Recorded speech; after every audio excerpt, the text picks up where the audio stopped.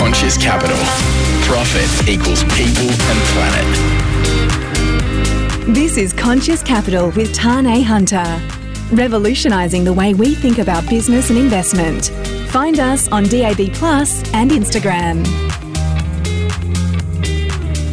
I'm Tane Hunter. You're listening to Conscious Capital, where we explore the cutting edge of science, technology, and human progress to help individuals and organizations understand what's coming next. On this show, you'll hear from scientists, entrepreneurs, and technologists who are all on a mission to foster intelligent, optimistic thinking about the future.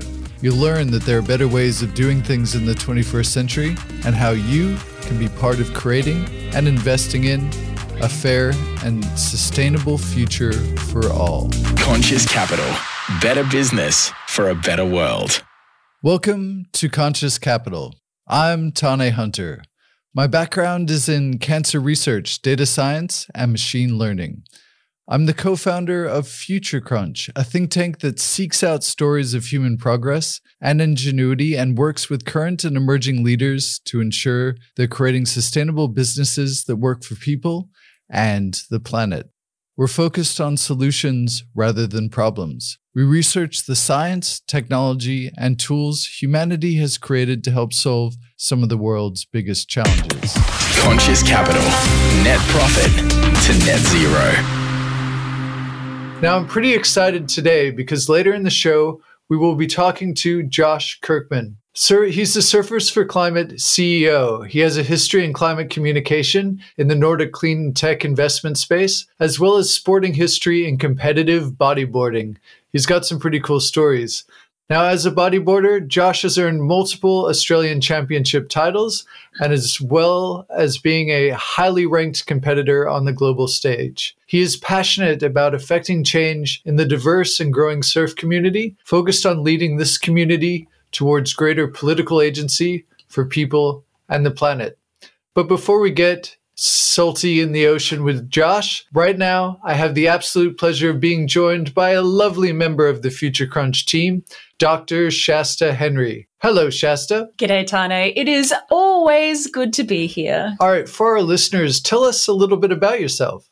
I am a doctor of ecology and entomology. I am just wild about bugs.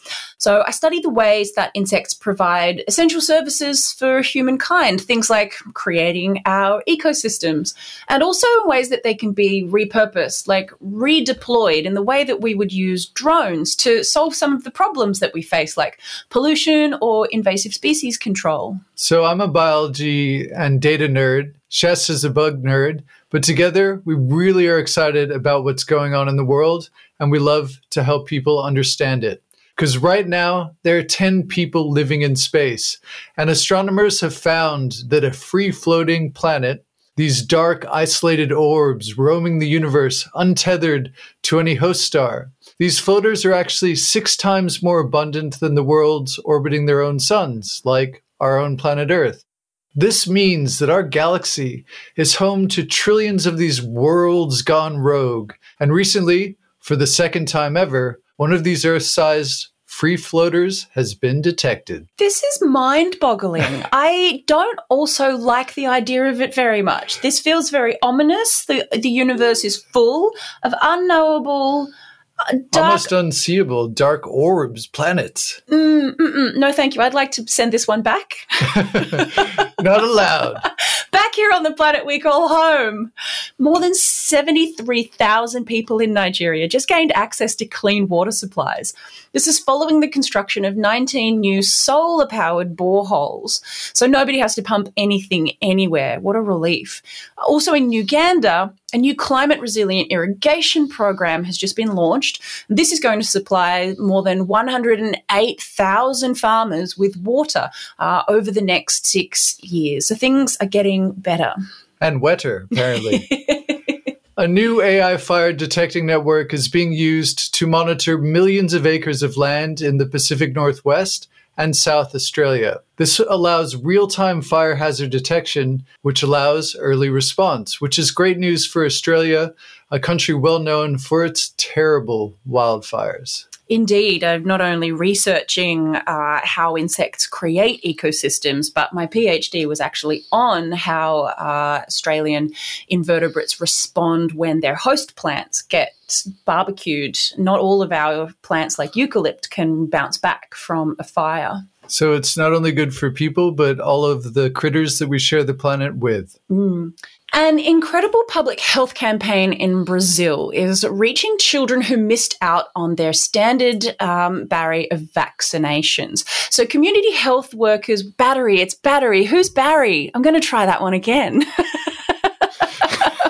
An incredible public health campaign in Brazil is reaching out to children who've missed their standard battery of vaccinations. So this is community health workers running free clinics in crowded cities, but also, picture this, crossing rivers in canoes, taking weeks-long ferry trips, and also hiking to some of the most remote areas in the country. So slowly but surely, this effort is creating this network which is reaching every child in Brazil. Also, in public health, there is hope for women battling pre- and postnatal depression. This is with the announcement of the approval of the first oral medication available to treat this condition, which is means that people have, bodily autonomy, that they are able to be given a script, given their medication, and they could administer it to themselves, which is really empowering. And for the demographic itself, this is huge news because it's a huge number of people.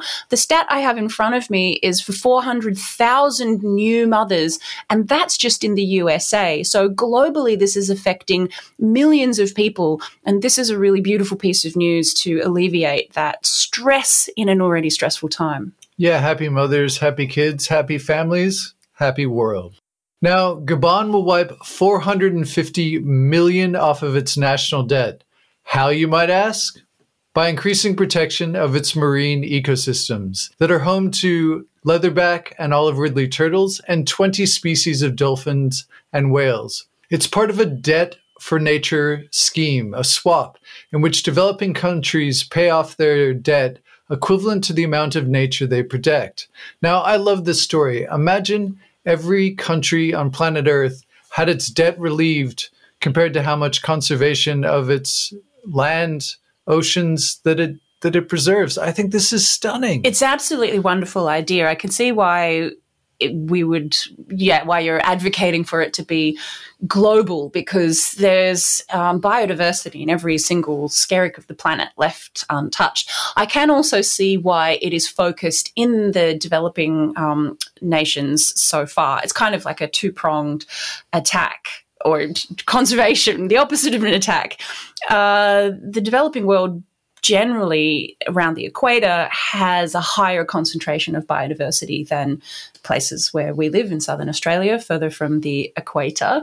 And of course, developing nations with less infrastructure for people, not necessarily less people, they have a greater amount of untouched biodiversity to conserve. I can see why we're focusing our attention on conserving, things like rainforests and stuff that are still standing. And I mean, even the developed world, they've got some of the biggest debt. And imagine if some of their debt was relieved as well. I mean, imagine what could be done thanks to debt relief. And I think, imagine instead of warring over the oceans and having warships, saber rattling and that kind of stuff in the oceans, imagine there was a war to protect as much ocean as humanly possible. Well, incentivizing, absolutely. When we've grossly underestimated the value. It's called ecosystem services. It's a sort of a geographical study of, well, if I had to replace all of these trees, if I had to pay to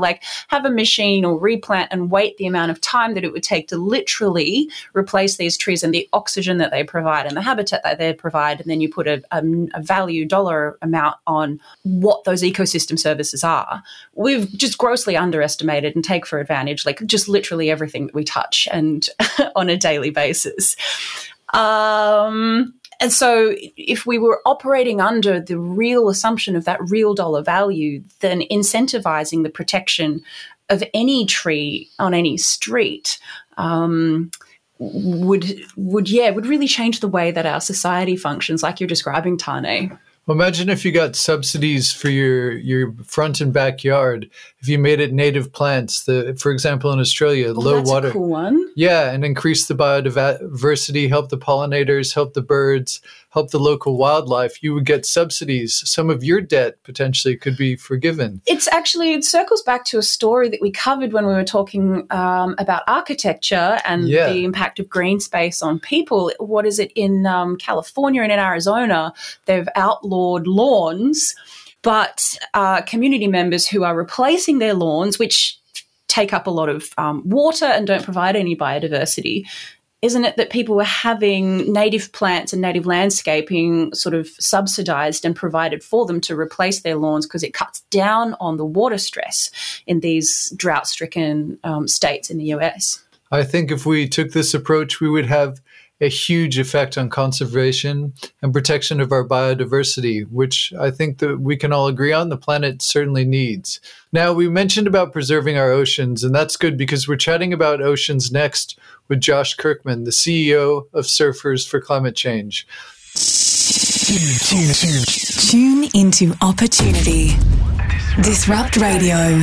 Welcome to Conscious Capital with me, Tane Hunter. And me, Shasta Henry. Where we explore the frontiers of science and technology and explore better ways of doing conscious business that works for people and the planet. Now, we're really excited because today we're talking to Josh Kirkman. Surfers may have an intimate relationship with the ocean, but have not been seen as proactively driving climate change solutions. Now, this Australian-based organization, Surfers for Climate, which Josh is the CEO of, have really changed that, and they're turning the tide on climate change. So, Josh, tell us something about yourself that cannot be found with your average Google search. Hello, Josh, and welcome to the program. Yeah, it's a pleasure to be on the program, so thanks for having me. If you can't find it on the Google search, I'm worried that it's probably something that shouldn't be out there anyway. Like, is that something I should share? There's a certain group of people. This is it's been a really not divisive. It's been a divisive question. Some people are like, oh yeah, here's my I can play the violin behind my back, and some people are like, I can't tell you what's not on Google. Yeah. I'll go with both options. I think the one thing that you wouldn't see on a Google search is that it's a musical related one actually. That is the other passion in my life that I have as much time for, I guess, since I was in my teens. But there was a period of time when I was quite young. I must have been 12, 13 years old, and I played the trumpet in school and then into high school. And there was a period of time where I was doing the rounds every Anzac Day, doing the last post at bowling clubs, and even got a few funerals in there as well. So that was a little period that no one would know about. I could do a mean last post as a young fella. That's pretty cool. I think that's pretty cool. Yeah, it's harder to play the trumpet once you grow a moustache, though, so I was pretty good when I was 12. Beards don't work with those kinds of instruments. I can attest to that. So you've had quite a career journey from bodyboarding champion to comms manager for a clean tech investment company. Can you tell us your story, a little bit of background about how have you arrived here today? Yeah, it feels like it should start with a long time ago in a galaxy far, far away. My story is all about probably saying yes to things and opportunities. I think that's probably what characterizes any step in the journey so far. But I've been really fortunate to have had tremendous experiences that the average person who grew up in Foster Tuncurry probably hasn't had the chance to have. I was really fortunate to excel at this pretty obscure sport. It had its moment in the late 80s and early 90s, but bodyboarding was that first passion of mine that got me into the water. Started from a really young age. I do have memories of being out in the water when I was 5 or 6 years old, kind of in the whitewash, having a ball. Got really hooked on it, had quite the competitive streak, and started to win a lot of competitions. Pretty competitive kid. And that kind of translated into opportunities to travel overseas and see the world, go and compete internationally. Yeah, got a couple of Australian championships along the way and some decent success on the world stage. And yeah, found it lacking for me in my early 20s. Took a breather, went to uni. It happens to finished the best an of arts us. degree. Yeah, exactly. Took 8 years to finish an arts degree, which is probably happens to most arts degree students. But took my time, travelled a lot still. Worked on boats, did a few Atlantic crossings in my time just by being a deckhand and stuff. So what kind of boats were you crewing on? Yeah, I got the chance. I dipped my toe into the kind of super yacht game. So I was working on an 80-foot Southern Wind, it was called. It was a beautiful vessel named Matlow. Yeah, did a Caribbean season, a European season, and then in between that I did a number of deliveries and stuff. So I was always on those kind of yachts from about 80 to, I think the largest was 110 feet. So all sailing yachts. Tremendous experience. Got to see the ocean again from a whole other perspective and made a lot of great friends through it. And and then found myself in Sweden eventually in my mid-30s, living over there, working, got into this clean technology space. Was doing a master's in environmental management and policy in a place called Lund in the south of Sweden. Yeah, just kind of got under the wing of a really great mentor and now a really good friend in that clean tech company. Learnt a lot, got involved in, kind of helping out companies that were saving natural resources. I was kind of helping them translate their brilliance into English and help them get into markets outside of the Nordics, which is kind of that's the thing about the Nordics. It's a place with so many great ideas and really bright individuals, but their businesses need to be international if they're going to actually change the world. And so they have to translate everything they're doing into a language. They have to speak English and at least communicate what they're doing in English. So that was kind of my unique capability being an Aussie. The quick connection to today is that back in, it must have been about 2018, 2019, the fight for the bight was happening in South Australia, where a lot of surfers finally activated on the threat of an oil and gas project in the Great Australian Bight. I was surfing and kind of dabbling in a bit of journalism in my spare time up in Sweden and kind of got asked to be involved in that campaign from the Nordic perspective, and because it was a Norwegian oil company that was looking for oil and gas in South Australia. Yeah. And so I got kind of pulled into that, and that's where I met Belinda Baggs, who is the founder of Surfers for Climate, and then I've been now working with Surfers for Climate for the last 2 years, and it's an absolute privilege and a pleasure to be having this job and it's cool. Doing some cool shit. I can kind of see, it's like the hero's journey, the script of the movie. It's like, and then the oil and gas company, but they're coming for the surfers, and like the surfers have been like listless and like they're all chill dudes and like they don't want to fight. Now they want to fight. Yeah, exactly. It was good to finally see surfers really show up for something, and I think that's what I'm trying to tap into now, is to kind of get surfers to know that it's bigger than just an oil spill risk. It's actually climate change that is the real problem. Because you'd think a bit of work to do that. The buy-in seems pretty clear, particularly the way you've just described it. Like you're in contact with this remarkable natural resource, with this playground and this sort of this delicate and complex ecosystem. So it feels like the buy-in is pretty self-evident. Was it just your connection with water which was your climate awakening kind of prior to that, or was it sort of directly through this threat to the ocean that you're really close to? For me personally, it was actually in university, and it had nothing to do with surfing or the ocean. It was more to do with the global Plot food twist. system. Yeah. No, I was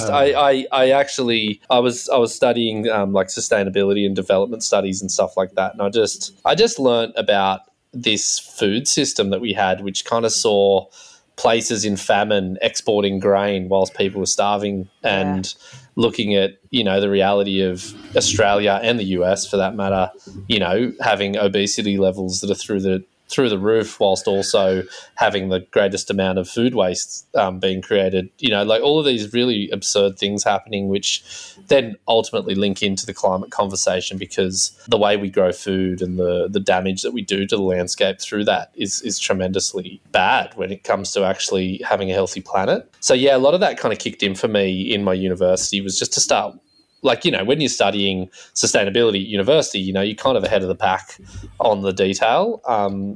So, yeah, that's probably where it kicked off for me. And there was also a point in time there, it must have been in the early O's, when manufacturing for the bodyboards I was riding moved offshore.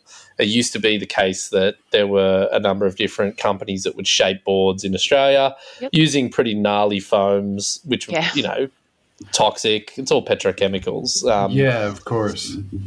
So that all moved offshore, and I just remember feeling weird about it because I had my own board model, and that was kind of part of the deal of sponsorship. You know, you got your Josh Kirkman board, and you want people to buy it, and that's part of your job is to sell the board and then go and perform on it.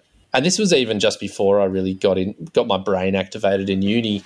But like, I just felt weird about just this unknown person somewhere else making my thing and not knowing, like, was it a kid getting paid below a, you know, getting a slave wage? Was it, were they being looked after? Were they just breathing in all the fumes and dust and chemicals that I, you know, neatly get packaged up into a foam craft? I don't have to deal with that bit. Like, so, yeah, it was just a bit weird to me, and that was probably where my brain started to go, shit, what's going on here? Like, this doesn't feel right that this is happening. What was the moment of realization that you realized a supply chain went to other countries and potentially, you know, had negative ramifications not only for people but the entire planet? Can you describe that moment of realization? Yeah, I think it was just this moment where there was the reality of the board that had my name on it, which was being sold to people, wasn't the same as the board that I was getting made by the shaper who was still in Australia, just making the boards for the team riders. Like, we had our own special guy still who would shape for us in Australia. So there was this big disconnect. You know, there's an ethical dilemma there as well, right? Like, hey, buy my board, but it's not really my board. It's like your real merch is knockoff of your sponsorship merch. Yeah, exactly. And I just felt odd about it. I just thought, oh, man, this is weird. So it wasn't, you know, when you're a 20-year-old, your aspirations are about trying to win a world title or get on the cover of a magazine. You're not really having the really profound moment or shift. I wouldn't say that my life is that big moment where then, you know, the hero goes on to change everything. And like, it was more about just a general unease keep creeping in, and then knowledge alleviating the unease, and both of them competing against each other. Because as you learn more, you become less at ease when it comes to climate change and the environment, because you can't there's a point at which you can't really relax anymore because you can look everywhere and there's a problem. I agree. Like, where, especially in the terms and the perspective of climate change, there are problems everywhere. And there are many organizations out there that deal with climate change and NGOs. There's a lot of greenwashing and stuff like that. But how is Surfers for Climate different? Because we really respect you.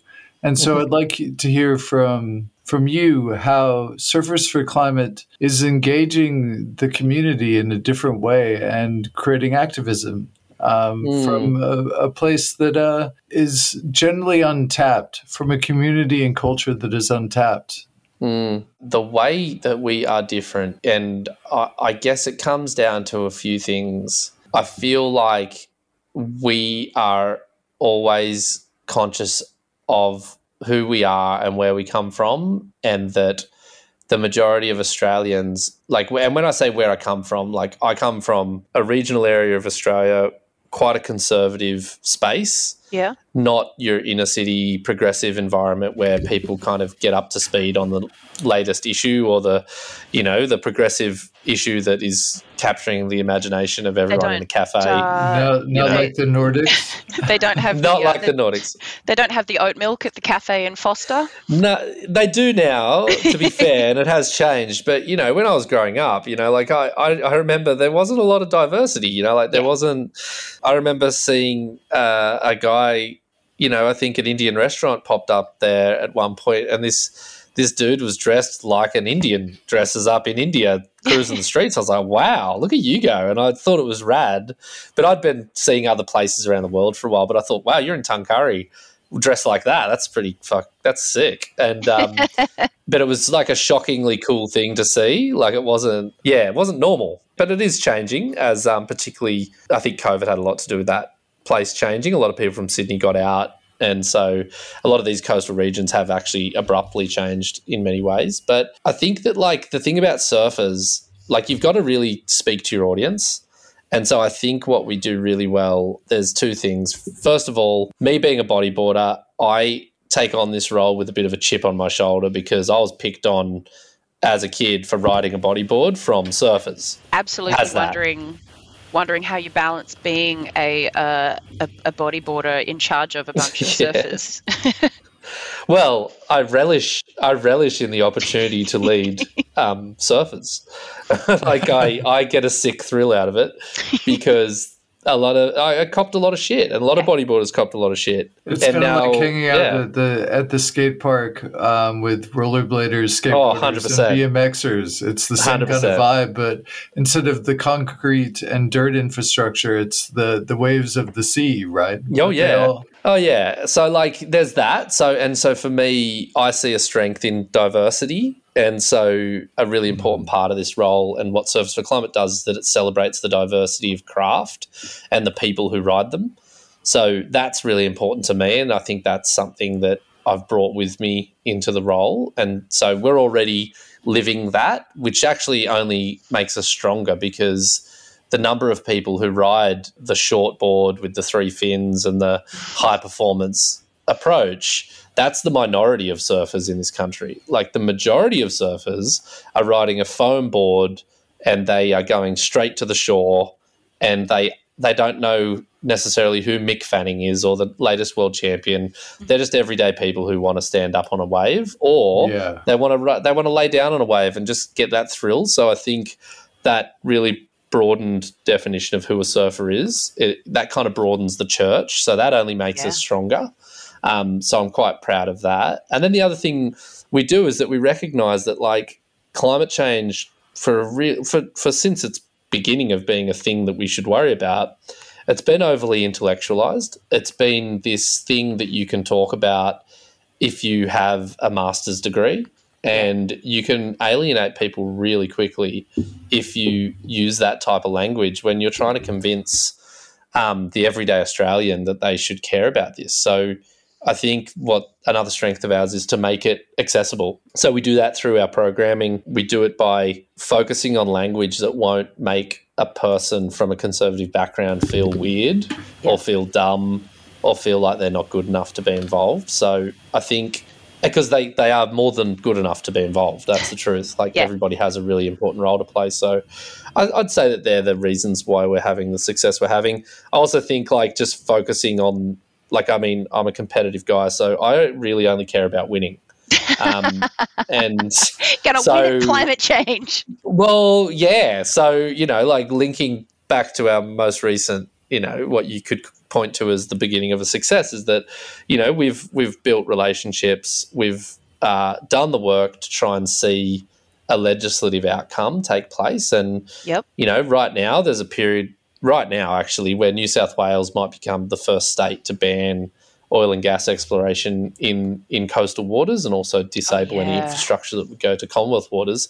This is work that we've prioritised, and we've done this by engaging with politicians who we thought could get the job done. And in this case, it's the Liberals and Nationals in New South Wales that have introduced the legislation to the New South Wales Parliament. We know that there's lots of politicians, independents, Labor Party, all of them have already been on the record as saying that they don't want this type of exploration happening off the coast of New South Wales. But, you know, we've made sure that we can engage with all politicians and in particular those in the coalition who we believe can get the job done, because we once again, it's the best thing you can do is be diverse and inclusive, and that includes talking to politicians who their brand may say that they're not interested, but the individuals, that brand needs to be checked out. You know, like the New South Wales Liberals and Nationals have been really strong on climate for a long time. Yep. And so, look, we're in this position because there's leadership on the issue there. And so, you know, we're here to talk to everyone and get it done. I'm just here to, like, if we can get the legislation changed, that's my job done. I don't have to figure out a reason to exist other than winning. Conscious Capital, better business for a better world. You talked about winning for climate change. What does winning actually look like for you and Surfers for Climate? Changing laws, man. Changing laws. Like at the end of the day, it's the legislation that makes all the difference. Like if we can get a ban on new offshore oil and gas in Australian waters, and that is our stated goal, we want to do that by 2029. If we can get that done, that is a huge contribution to reducing carbon emissions from Australia. We export 75% of our gas at the moment. I've been told that it's our moral obligation to make sure that Japan and South Korea have enough gas to power their economies. I don't think it's about morals at all. It's about money. We can change this really quickly. We just need the political will and leadership to do it. And the way that leadership and political will is cultivated is by people engaging in the process. And we're here to facilitate everyday Australians, surfers, coastal people. 85% of us live within 50 k's of the coast.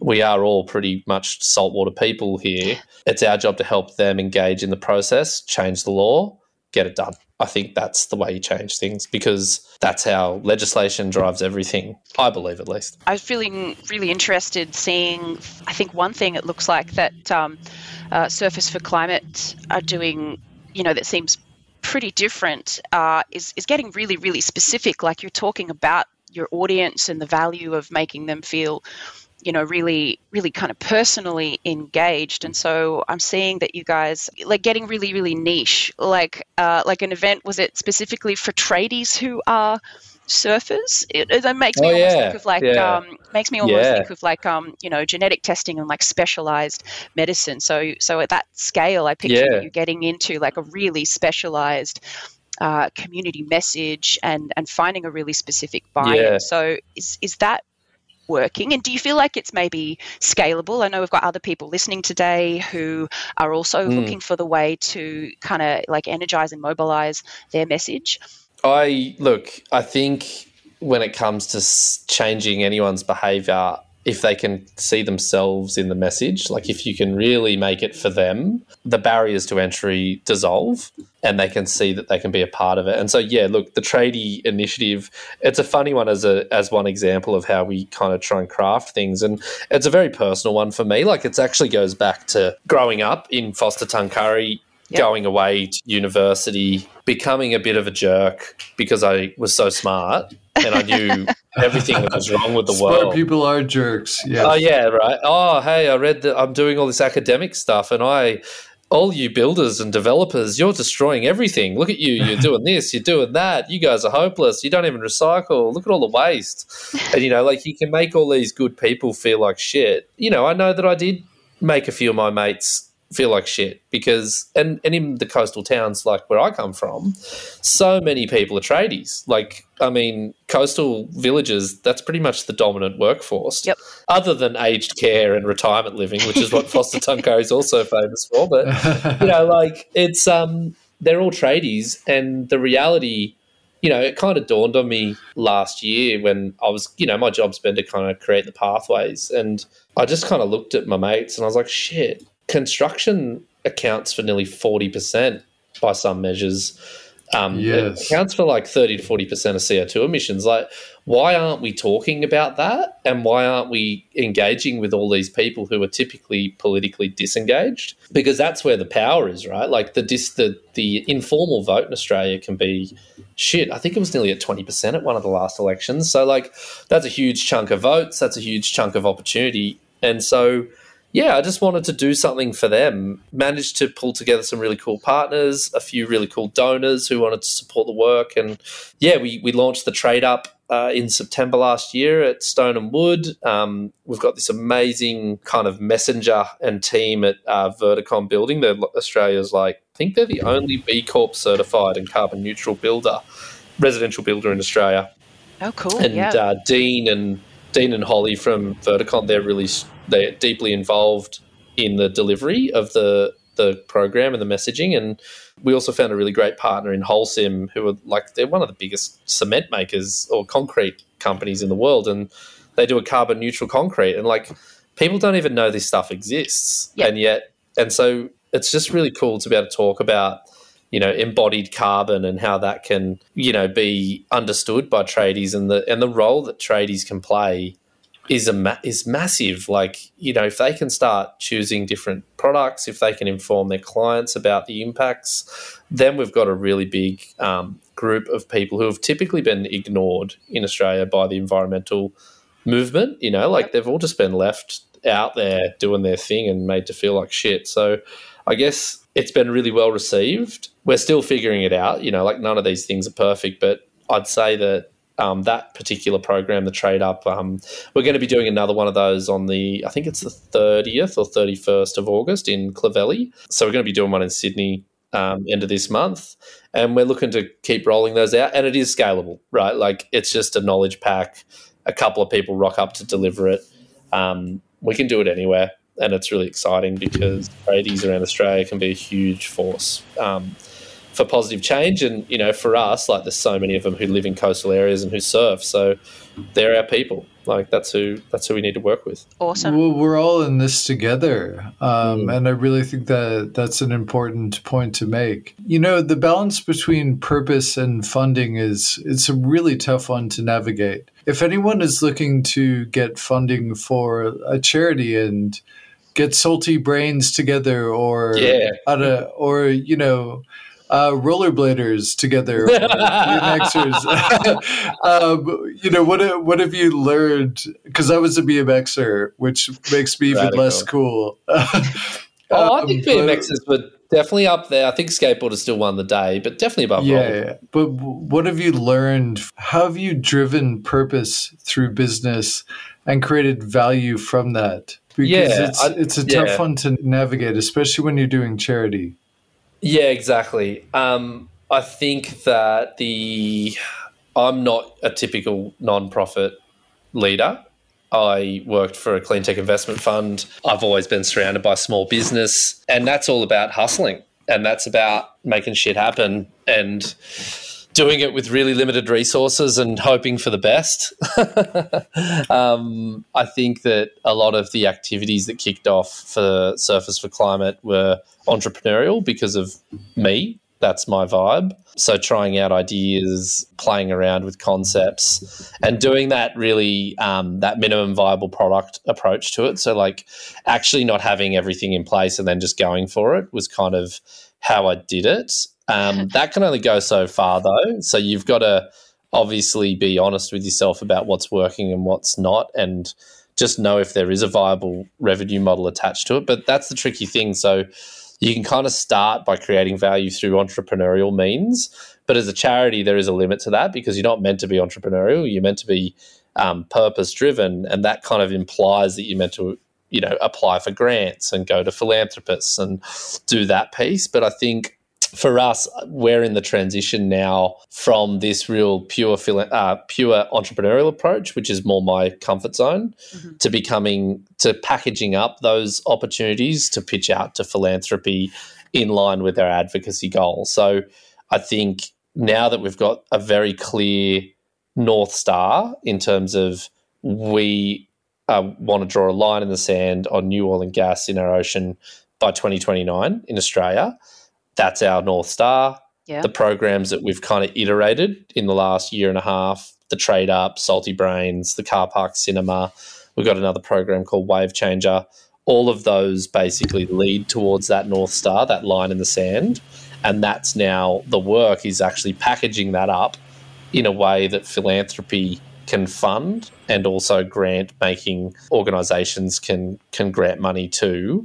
And then having that small layer of entrepreneurial kind of revenue which comes from, sales of goods and all that kind of stuff at events, that kind of layers on top. You want to have a diversified stream in a charity, I believe. You don't want to be hooked on one thing, otherwise you're incredibly at risk. Conscious Capital. Profit equals people and planet. Any surfer in a leadership position, the best waves are the ones that you think you may not make. So that's something that plays into my decision making, which makes a lot of people nervous. You got to back yourself, otherwise you may as well not even paddle out. So that's kind of what drives some of these decisions. people are swamped, if not overwhelmed, by how much we hear about climate change. So, what is generally your final takeaway message? What's that message or that action that you want people to go away having heard loud and clear as they move forwards after this? Yeah, just do you, but do it better. Like, there doesn't have to be activism if you get involved. If you're involved and you're working on the system with your unique strengths and abilities, you can make a tremendous impact. You don't have to chain yourself to a tree. You don't have to blockade a coal port, unless you're into it, of course. You may get a kick out of it. It might be your vibe. Don't not do it, but if it's not your thing, don't feel like you don't have a space in it. Like, I mean, a lot of my work and a lot of the success I think that Surfers for Climate has had is because we sit down and we talk to people and we be our best selves and we be respectful and we give everyone a chance. And you just got to be a good person. Like, if you want to get anything done, you need to work with other people. And that includes politics. Like, changing law requires working with people. And so I just think the most important thing I've learned is that if you're not a jerk, people are probably going to want to work with you. And if you can have fun at the same time, they're going to get joy from working with you. So, and if you're working on something as important as doing something about climate change, well then, wow, how good's that? You're having fun with good people, changing the world. So beautiful. Get on with it. It sounds to me like you're saying, if you're joining a community, then that work that you do personally is maybe tiny. It doesn't feel like work, but what you achieve as a community is broader than what an individual can get to in themselves. We've heard other Australian startups, other Australian sort of climate initiatives talk about that as well. The time is to join forces and put a major shoulder to the wheel rather than that individual responsibility perspective. Well, thank you for joining us, Josh. I think you've certainly joshed me, and we've done a lot of joshing around, and I've thoroughly enjoyed it. I have one final question for you.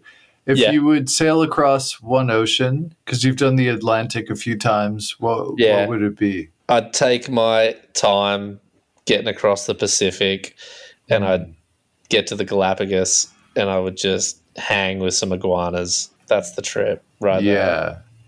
The marine iguanas are pretty wild. Yeah. You've seen them, haven't you? Yeah, I've done the coconut milk run, is what they call it, but I've done the Pacific. Jealous. But that's the main importance of this, and what you do for climate is to keep the climate in a stable position, so we can everyone on planet Earth can experience these incredible natural wonders. Iguanas for everyone. Yeah. We all have to deal. It's like the rich tapestry of life. The climate matters, and it's an integral part of it.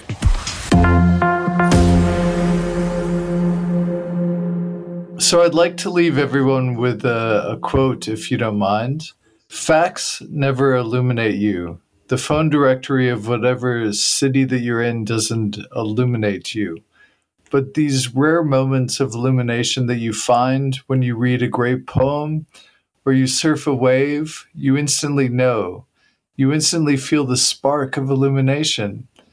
That's the power of a good story. It makes something clear, and then you suddenly get it. And I think that's a glimmer of hope that we can all enjoy. Conscious Capital. Net profit to net zero. Hi, I'm Nick Bracks, host of Soul Trader on Disrupt Radio. I've been interviewing people who have achieved huge things in life and uncovering how they keep it together and how they survive the struggle to success. You can listen to all of my podcasts on Apple, Spotify, or whichever podcast you prefer. Just search Nick Bracks, Soul Trader. When you finish binging all of my shows, be sure to check out the rest of the Disrupt podcast library: The Business Lounge, The Next Shift, Global Disruptors, The Advisory Board, and Conscious Capital. Maybe you own a business, are an entrepreneur, or just simply want to improve yourself. Disrupt podcasts are available on Apple, Spotify, or wherever you listen to your podcasts. Tune in to opportunity. Disrupt Radio.